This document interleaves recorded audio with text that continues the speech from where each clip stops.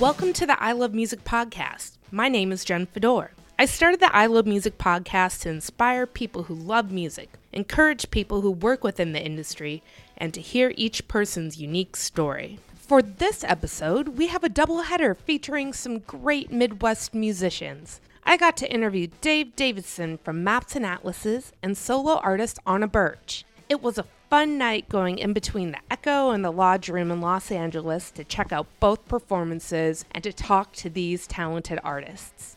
First up is Chicago-based Dave Davidson from Maps and Atlases. It's been about 6 years since Maps and Atlases released their last album, and now are currently touring to support their new album on Barzook Records called Latelessness is Nothing New. For all tour details and to check out their new music, visit mapsandatlases.org. All right, let's get into Dave's interview.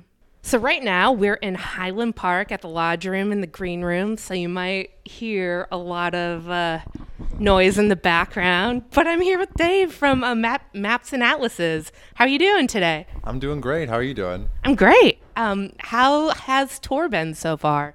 It's been really fun. We're still kind of just getting into the groove of it. Our first couple shows that we played were festivals, so it's always kind of, these irregular setups, even though it was really fun. So now we're kind of figuring out how to play some of these newer songs, and hopefully it's not too loud. Who's playing right now behind us? Oh, this is Prism Tats. They're really fantastic. They actually, he just joined us last night in San Francisco, and I was so excited to see him. It was really, really awesome, and very stoked to have him on the tour. So, but we just joined up with Prism Tats, and this is only our third consecutive non-festival show where we're kind of, we're having fun trying out new songs and having a great time in general. So it's been great. How did the new album come together? It kind of started, I just kind of started recording songs, and I wasn't sure what the project would be, if it would be Maps and Atlases or solo thing, or maybe some different band just the songs were turning out really different than anything I'd done before, and kind of different than anything I'd heard before. And I felt reluctant to just commit to being like, oh, well, this is what it's going to be, because it just seemed like they were taking their own path. But after a little while of recording them and taking them pretty far, I sort of had these place-holding beats there, and thought, it'd be interesting to see how this sounds with live drums, and see if Chris would come do it. And he played the drums on it, and it went from being something that was like, I don't know if this will work as a full band thing, being like, this is totally going to be cool and something that's going to work for what we do. And that was kind of the beginning of the finishing of the album. But it was really fun and interesting process, and I'm really happy with the way it came out. I love the new album, and I really enjoyed the music video for 425. Like, I couldn't believe that you guys shot it on an iPhone in Japan. Well, that actually, Chris just walked in, and he's probably just walking by, but he really is to credit for that. It was my, all I had to do was really stand there and just be in cool places and, pretend to be singing, and sometimes actually be singing a song. But very little work was done on my end. Chris did a great job on that, and he's extremely talented, and he's got a great eye for, not just a great eye, but also a great talent for filming stuff like that. So, I got to kind of just totally reap all the benefits of his talent for that one. So that's cool. I haven't ever seen that done before, a music video released on Instagram. Where did was that from Chris again, or? I can't really remember exactly what the origin of it was. I think, I'm sure Chris probably did come up with it, or maybe we just discussed it. As I think there was something that was cool about the idea of doing it in some way that was kind of ephemeral, where it felt special and unexpected, and here's this video and it's going to be gone soon. And I think that was sort of confirmed by the messages that we got when it went away, where people, I mean, probably how many times do you really go back and watch the same video over and over again? But after it was gone, a lot of our, even, just our friends and stuff, be like, where did that video go? I wanted to watch it again. And I think that, like, the idea of being like, oh, this is only here for a little while and it's going to be gone, seemed fun and seemed appropriate with the subject matter of the song, which is kind of experience confined to, like, a moment, confined to, like, a day. It's got a sort of almost not journalistic in the newspaper sense, but in the sense of, like, writing in your journal. It's got a journal type quality to the song, and so just having a single day available, it was cool and just a simple idea, but it was fun. What's your songwriting process like? It definitely depends on the song. Sometimes things come together really quickly and you sort of just are playing it as you're making it, and then sometimes you sort of, something happens and you write a couple lines and it seems like, oh, this means something, but maybe I need to sit on it a little while before I commit to what it means, or before I know what it means or how I can use it, and and everything in between, to where sometimes you start working on something and there's something about it that seems cool, but it just sort of stays unfinished, and then eventually something comes and sort of turns it on its head and it means something new to you. So there's kind of all different types of experiences like that with songs, but for the most part, I mean, I was going to make a sort of generalization about what I do for the most part, but I guess, I mean, usually I'll get some line and I'll start singing it and start building on it, and I think that's probably the most common thing. That's great. No, I mean, everyone has their own process on, like, how they write. What influences did you have growing up? Well, I was fortunate that I was sort of had a really supportive family that allowed me to make tons of totally obnoxious racket in my house, all the way back to, I wanted to play the drums, but I didn't have a drum set yet, so I was just banging on cans and all this other stuff like that, and also my sister played guitar, my aunt played guitar, and they kind of exposed me to that when I was really young, before I really even knew, like, oh, I want to be a guitar player. I was like, oh, cool, this is a cool thing to do. I learned about it that way, and I was also fortunate to have parents who had really broad music tastes and weren't musicians but had a passion for listening to music. So I grew up with a lot of their music, and it's obviously a very general thing. I mean, my mom was a huge David Bowie fan. That had a huge impact on me. I mean, love David Bowie, and I love David Bowie too. Yeah, me too. I mean, it's like, that really is interesting. I mean, he was an artist whose music I continuously rediscovered throughout my life. I was kind of grew up with the songs, but didn't really have, like, a cultural context for, like, how significant he was as a performer and creator, and sort of just like, oh yeah, I know these songs and I really like them. And then in high school, sort of coming back and, like, Ziggy Stardust and stuff like that was like a huge record, and that was probably one of the most influential ones on me, like, at that time. And then just he has so much great music and has so many different things that he expressed in different times, and he's really an artist that you can return to over and over again. And I guess there are a lot of artists like that I kind of got through my parents, like Neil Young and Bob Dylan and all that kind of stuff. So a lot of classic rock, and that was when I was younger. I mean I don't know, I listen to everything. I love, like, Radiohead and stuff. I mean, I didn't really know, like, a ton of obscure artists or anything when I was in high school, but the music that I listened to was so super meaningful to me, as it is, I guess, to most high schoolers. Well, going on that note, I ask this to all my guests: why do you love music? Obviously, there's so many different reasons to love music. It does so many things that I think we don't even understand, like transcendent ability to sort of connect people and to make people understand things that they don't understand on this kind of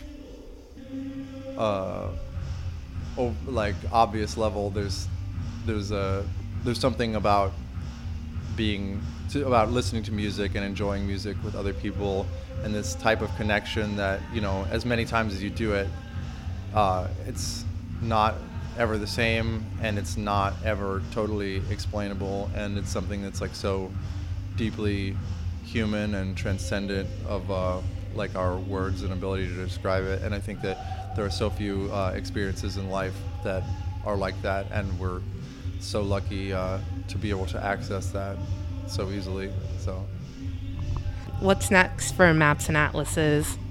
That's a good question. I don't really know. I mean, I think I feel extremely grateful to be here tonight and to be able to play music. This tour, I think, is one where I've, been. I mean, we haven't been out for a super long time, but I've felt very every night just so overwhelmed, and a cool thing this is to be able to do, to go play music and to get to connect with people, and to for people to hear this thing that I worked on, and that we worked on, and to be able to finally hear it, and for them to be responding to it. And I'm not really sure exactly what's next. I mean, I'm sure that we'll try to yeah, I'm sure we'll tour more, and obviously want to create and record more music if possible, but yeah, I don't have any specific plans really, but I'm kind of glad about that. I mean, I'm sure we will do some more shows, but I'm not really sure where or when or whatever. But yeah, I'm excited though, whatever, because I'm really enjoying this. How did you come up with the artwork, or where did the artwork come from for the new album? Because I love it. Thank you. I mean, once again, similar to the 425 thing, yeah. I totally can't take any credit for that. Chris really is. He's such a talented visual artist, and he actually he took the photo, and I trust his perspective on the visual representation of our music, and that's what he came up with, and I think it's totally appropriate and cool, and I mean, more than appropriate. I think it's great, but I think he really nailed it. I wouldn't have envisioned something like that, because I'm not really good with that kind of thing. But when I saw it, I was like, that's perfect. It's awesome. So he did a great job. Where did you guys record the album? We recorded most of it in Durham, North Carolina, but some of it recorded at my mom's house, and then some of it we recorded at this like art center at the University of Chicago. We just basically used this space that was available there to do a little bit of stuff, but that was only like really a few things there. Most of it was done at my mom's house or in Durham, the majority, and that's where we finished it as well. At Box Harp Studios, we recorded in Durham with Scott Salter, who's he mixed the record and produced it, and yeah, and we also recorded some of it with Jason Cubb, and that was the stuff that we recorded at my mom's house, so it was cool. That's so great. Well, I really appreciate you taking out the time today to sit down and do this interview. Anything else you want to add about what went into your process of making the new album? No, I mean, I think that was I mean, obviously it was like a lot of stuff, but I don't really know how interesting it is or anything, but no, thank you so much for chatting about it. I really appreciate it, and this seems like a really cool idea for a podcast to celebrate music in this way, and I'm really happy to chat with you about it, because I'm always talking about music. Good, because so do I. And on that note, next up is Detroit artist Anna Birch, who released her debut album called Quit the Curse on Polyvinyl Records this past year. She has been a touring machine. Be sure to check out all of her dates and new music at AnnaBirchMusic.com. Let's get into Anna's interview. Anna, so we're back here at the Echo on the patio. So everyone, you might hear some dumpster noise, yeah, or some sound checking going on. So how's tour going so far? It's going well. This is I think we're a third of the way into the Speedy Ortiz West Coast tour, and yeah, feels good. I just came off of 3 weeks in Europe with a very brief pause home before this tour. So, but that feels like kind of a different entire world. Yeah, definitely. So it feels like fresh in some ways, being out here. This is like my first time doing a solo tour on the West Coast, so that's exciting. I'm happy to be in California. Yeah, that's so exciting. Mm-hmm. What type of music like influenced you growing up? Well, my mom was a piano player, and so we kind of just like would fool around a lot on the piano together, and like, you know, she would accompany me singing like Disney songs and stuff growing up. And nice. Yeah, I don't know, I guess like music like was always sort of a part of our home, I guess, our home life. And my mom, did you start off learning piano then? I did. My mom forced me into it. Yeah. And like all moms do. Yeah. Like my mom, like, yeah, I was like, oh, I want to try to learn how to play the guitar. Yeah. But she was like, no, piano. Piano. Yeah, exactly. And that was my Yeah. journey too. It was like piano for 6 years and lots of tears and, you know, just fighting over it. And I don't know. I mean, I wish I could have found some more joy in it, because I wish I were better at it now. But yeah, in high school I kind of like came around to more like indie rock and stuff like that. And I was like, I want to play guitar. So yeah, when I was about 15 I started taking guitar lessons. But yeah, influences, like I'm trying to think of like some of the first songs I learned in guitar lessons, because my guitar teacher wasn't like very theoretical, which made it really fun. I mean, he was basically just like, bring in songs and we'll like learn them together. And so yeah, I learned some like Weezer songs. I learned some No Doubt. I learned some Led Zeppelin. Cool. Yeah, That's so just great. kind of a bunch of stuff. But do you remember the first band you were ever in, or first time you like played music live? Well, like a crowd? I was so like part of the sort of like school church like music thing, so it was kind of lame. I mean, like I guess I remember performing like solo acoustic in church, and like then I did open mic nights, and I just did like cover songs, like I did like Bright Eyes and like Belle and Sebastian, and they had a piano there, and I did a couple of Fiona Apple songs too. And then like school talent show stuff, and then I did a battle of the bands with my little brother on drums. And I played bass, and a friend played guitar, and we didn't even have like a long enough set for the competition, so I think we were disqualified. So. But it was fun. But Frontier Ruckus was my first real band. Right. Yes. That's probably the answer we were looking for. Well, no. Like, how did you get connected to Frontier Ruckus? Like, how did that come about? I just became friends with those guys. We went to the same college for undergrad. We went to Michigan State University, and Matt, the songwriter, lived in the dorm next to mine, and a girlfriend of mine and I were just kind of like walking back to our dorm, and they were outside on a bench like playing guitar, and like Zach, who's also in Frontier Ruckus, was playing a singing saw on the bench, and they were doing like Neutral Milk Hotel covers, and we kind of just like came over and we were chatting with them, and I kind of like sang along a little bit to, I don't know, Neutral Milk Hotel or something. And we just became friends, and I was always kind of like trying to get in the band, you know? And I think they auditioned another girl, and I was like, what are you doing? It should be me, obviously. Right. So yeah, and then they came around, and it was kind of like a fun college band, and yeah, we had some clout around town. We won like the Battle of the Bands in college, and then after I graduated, that's when we started like hitting the road pretty hard, and got signed to a label and got a booking agent. So yeah, then it was like relentless tour, and I quit pretty soon after.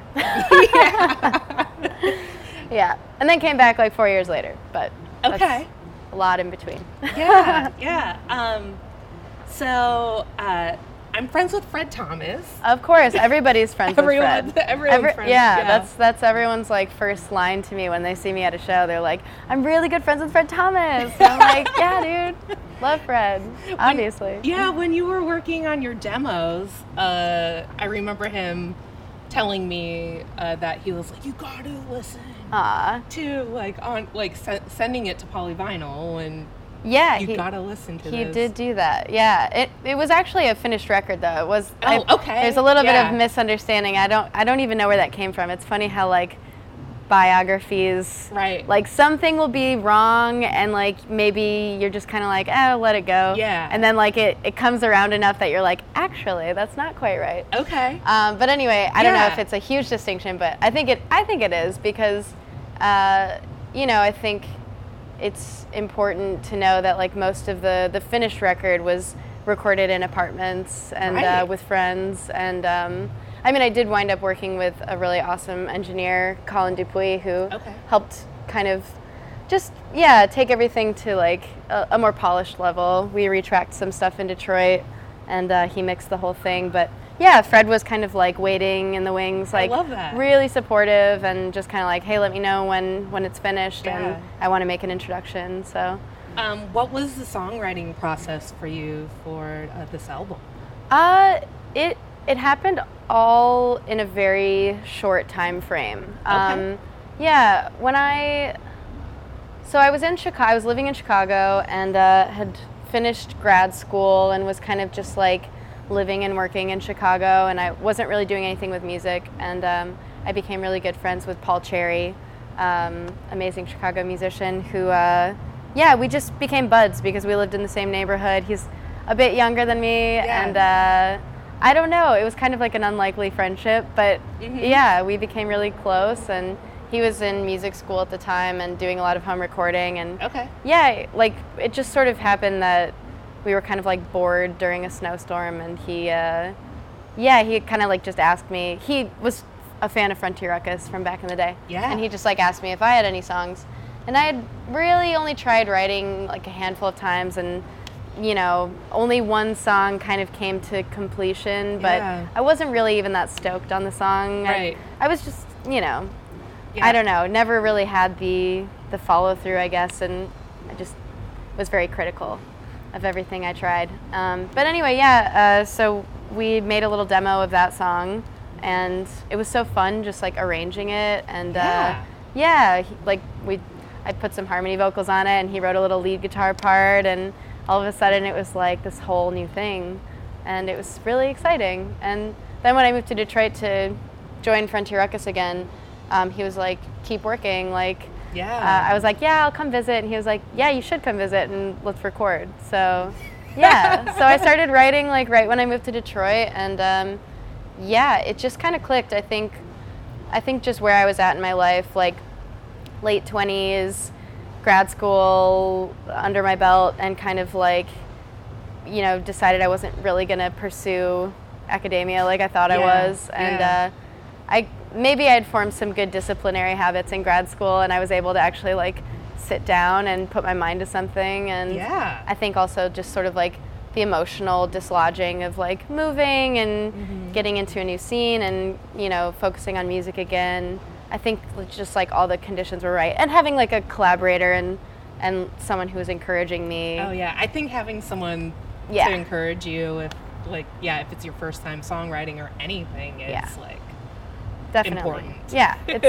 It really is. So I think a lot of those things came together at the same time, and I wrote the record in between touring a lot with Frontier Ruckus and going back and forth to Chicago to demo, and I just kept writing more. And I think all the songs on the record were written within like the first 9 months or so, or maybe like year that I was living in Detroit. Cool. Yeah, that's great. What have been some challenging moments just working and playing music?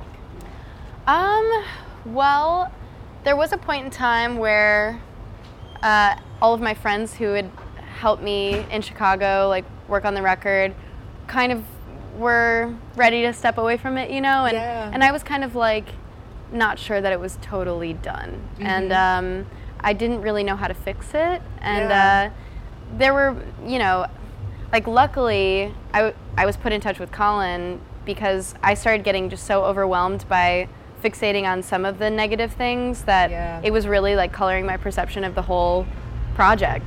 And I think once I asked Fred for advice too, and to listen to things, and we talked about some of the issues with the record, and then when I talked to Colin, he kind of helped me like really diagnose, a few problems, and he was like, I think if we retrack these things, like you'll be happy with it. And then I was, and it just reached a point where like I needed some fresh eyes and ears and hands like helping the project. And but I had to like ask for help and like seek it out. Like there was a point where I was just kind of wallowing and like how am I going to get this done? Was this just like wasted? I don't know. But it turned out I was really happy with the final product for sure. I mean, what keeps me going working in the industry is like the people surrounding me. So it really sounds like Colin and Fred and Paul, and definitely good friends. Do you have any fun, since you've been touring so much, do you have any fun tour memories from this past years? Yeah, totally. Well, we stayed on a boat last night. That was pretty cool. You did? Yeah, we stayed on like a little sailboat in San Diego. Oh, that's cool. That was really nice. How did that come about? Just a guy I was friends with in Grand Rapids like forever ago. He's like living on a boat, and I put a little Facebook feeler out for places to crash, and he was like, come stay on my boat. So, oh my gosh, I love that. Yeah, that was really fun. That so much. Yeah, it was great. And then did you just stay in any when you were in Europe? Did you stay anywhere like a boat? No. Actually, we stayed in a caravan on the property of this venue in Offenbach, Germany. Okay. I really didn't know what to expect out of that town. Because I don't know who's really heard of Offenbach. No offense. I mean, I wasn't expecting much, but the venue was like on this river, and like really beautiful property, and there were like sheep roaming around, and like bunnies running around, and swans swimming, and they had like a little like caravan that we stayed in, and the hospitality was so great, and they just fed us and endless bottles of wine and beer, and we just had like such a goofy, fun night. And the people who showed up to the show, like actually more than I anticipated, and they were all really, totally sweet and gracious and engaged, and it was that was a pretty magical night. So Offenbach, I love some of your music videos. Thank you. Yeah. How did some of those come together? Like for Tea-Soaked Letter, like Tea-Soaked Letter was done here in LA. And that one was the only one that I kind of didn't have much of a hand in. Okay. The director Ambar Navarro is like super talented. She did a couple of videos for my friend Steph.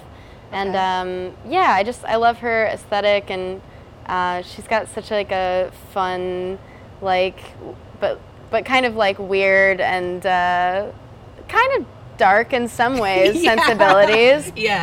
She's cool. She's really cool and so fun to work with. So she came up with the treatment, and I was kind of like incidentally just on tour with my friends in Mini Horse. And the tour ended in LA, and so I figured I'd just stay and stay a few days, work on the video, and fly home. So I did that, and it was great. It was like really cool working with a crew, and that was a production. It was interesting being like actually really behind a professional camera and set with all these people watching me, and I'm like in the bathtub, and like I don't know, I'm like the only actor in the whole video, and they're just kind of like telling me how to be, and I can't even like think of you know what I mean, like I'm just like following directions and hoping for the best. But I love that video. It turned out great. My only idea for the video was the stop motion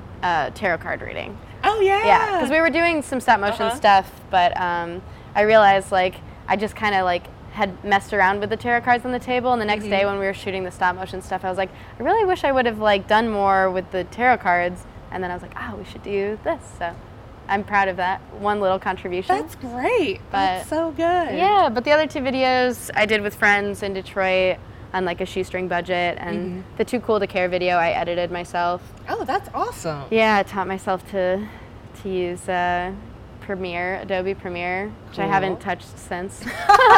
So, yeah. But it was fun, and I'm glad I did it. I studied film in college and grad school, but not production, but like film theory and history and stuff like that. So that's so cool. Yeah. I don't know. I like movies and music videos and moving images and music. Me too. I went to film school. I went to Grand Valley. Oh yeah, nice. So cool. I kind of love that like a lot of musicians are also into film, and because like I didn't know this, but like Nick and Ryan from Mr. Heavenly, they like pretty much did the same thing. Totally. So yeah. I don't know. I always love that because I'm like, that's so great. Definitely. Yeah, I think like especially movies that have like really like amazing scores and just like the just putting of sounds and images together and the sort of like emotional affect that it can create. It's powerful for sure. Why do you do what you do? Like, what keeps you going working in the industry? Well, I think, man, that's a hard question. I sort of like chose it in a way, and there's momentum, and I love performing and being able to perform my own songs. It's an incredible feeling, and I mean, it's also cool, like knowing that it affects people and seeing people enjoy the shows, and that keeps me going for sure, and having like a good support system. And I tried a lot of other things. Like, I mean, I tried music and then I left because the conditions weren't right, but coming back to it, I think I'm like more poised to, I don't know, I think I've like learned a lot of like what I like and what I don't like about it, and what I can do to kind of like carve out what works for me. And I tried doing like the academic path. Like, I thought I wanted to be a professor, and then I realized like the job prospects there are so bad, and there's no guarantee. Like, you kind of have to move for the job, and I don't know, a lot of PhD students that I knew were pretty miserable, and I kind of figured, well, if it's like this tough anyway, like in something that's more practical, you know, I might as well just do something that like actually is, you know, feels good. Like, I mean, there are parts of academia that are great, and I've never felt more like intelligent in my life than when I was a grad student, and who knows where that went, but and I mean, you can always get your PhD down the road if you... I feel like I'm so off course for that at this point. Like, I don't know. I think the brain, well, it's obviously like a muscle. You know what they say. You don't use it, you lose it. So, I mean, it would take a lot, and from what, like, the advice that I got was basically like, don't go into academia unless like you can't see yourself doing anything else. You know? And at the time I thought, well, I tried music and it didn't work out, so I guess this is what I'm doing now.